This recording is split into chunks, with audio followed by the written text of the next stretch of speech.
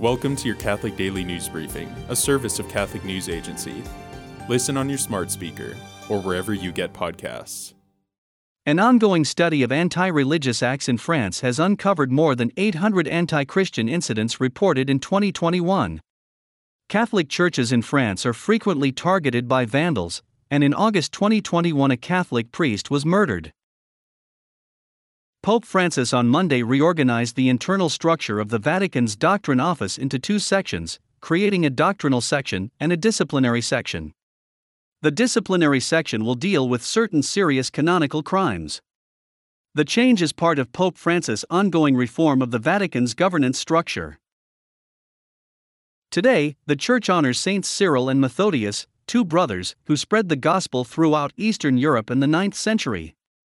Together they serve as the patron saints of Europe. Today is also St. Valentine's Day. To learn all about St. Valentine, check out today's episode of our companion podcast, CNA Newsroom. Just search for CNA Newsroom on your favorite podcast platform, or ask your smart speaker for it. Thanks for joining us. For more, visit CatholicNewsAgency.com.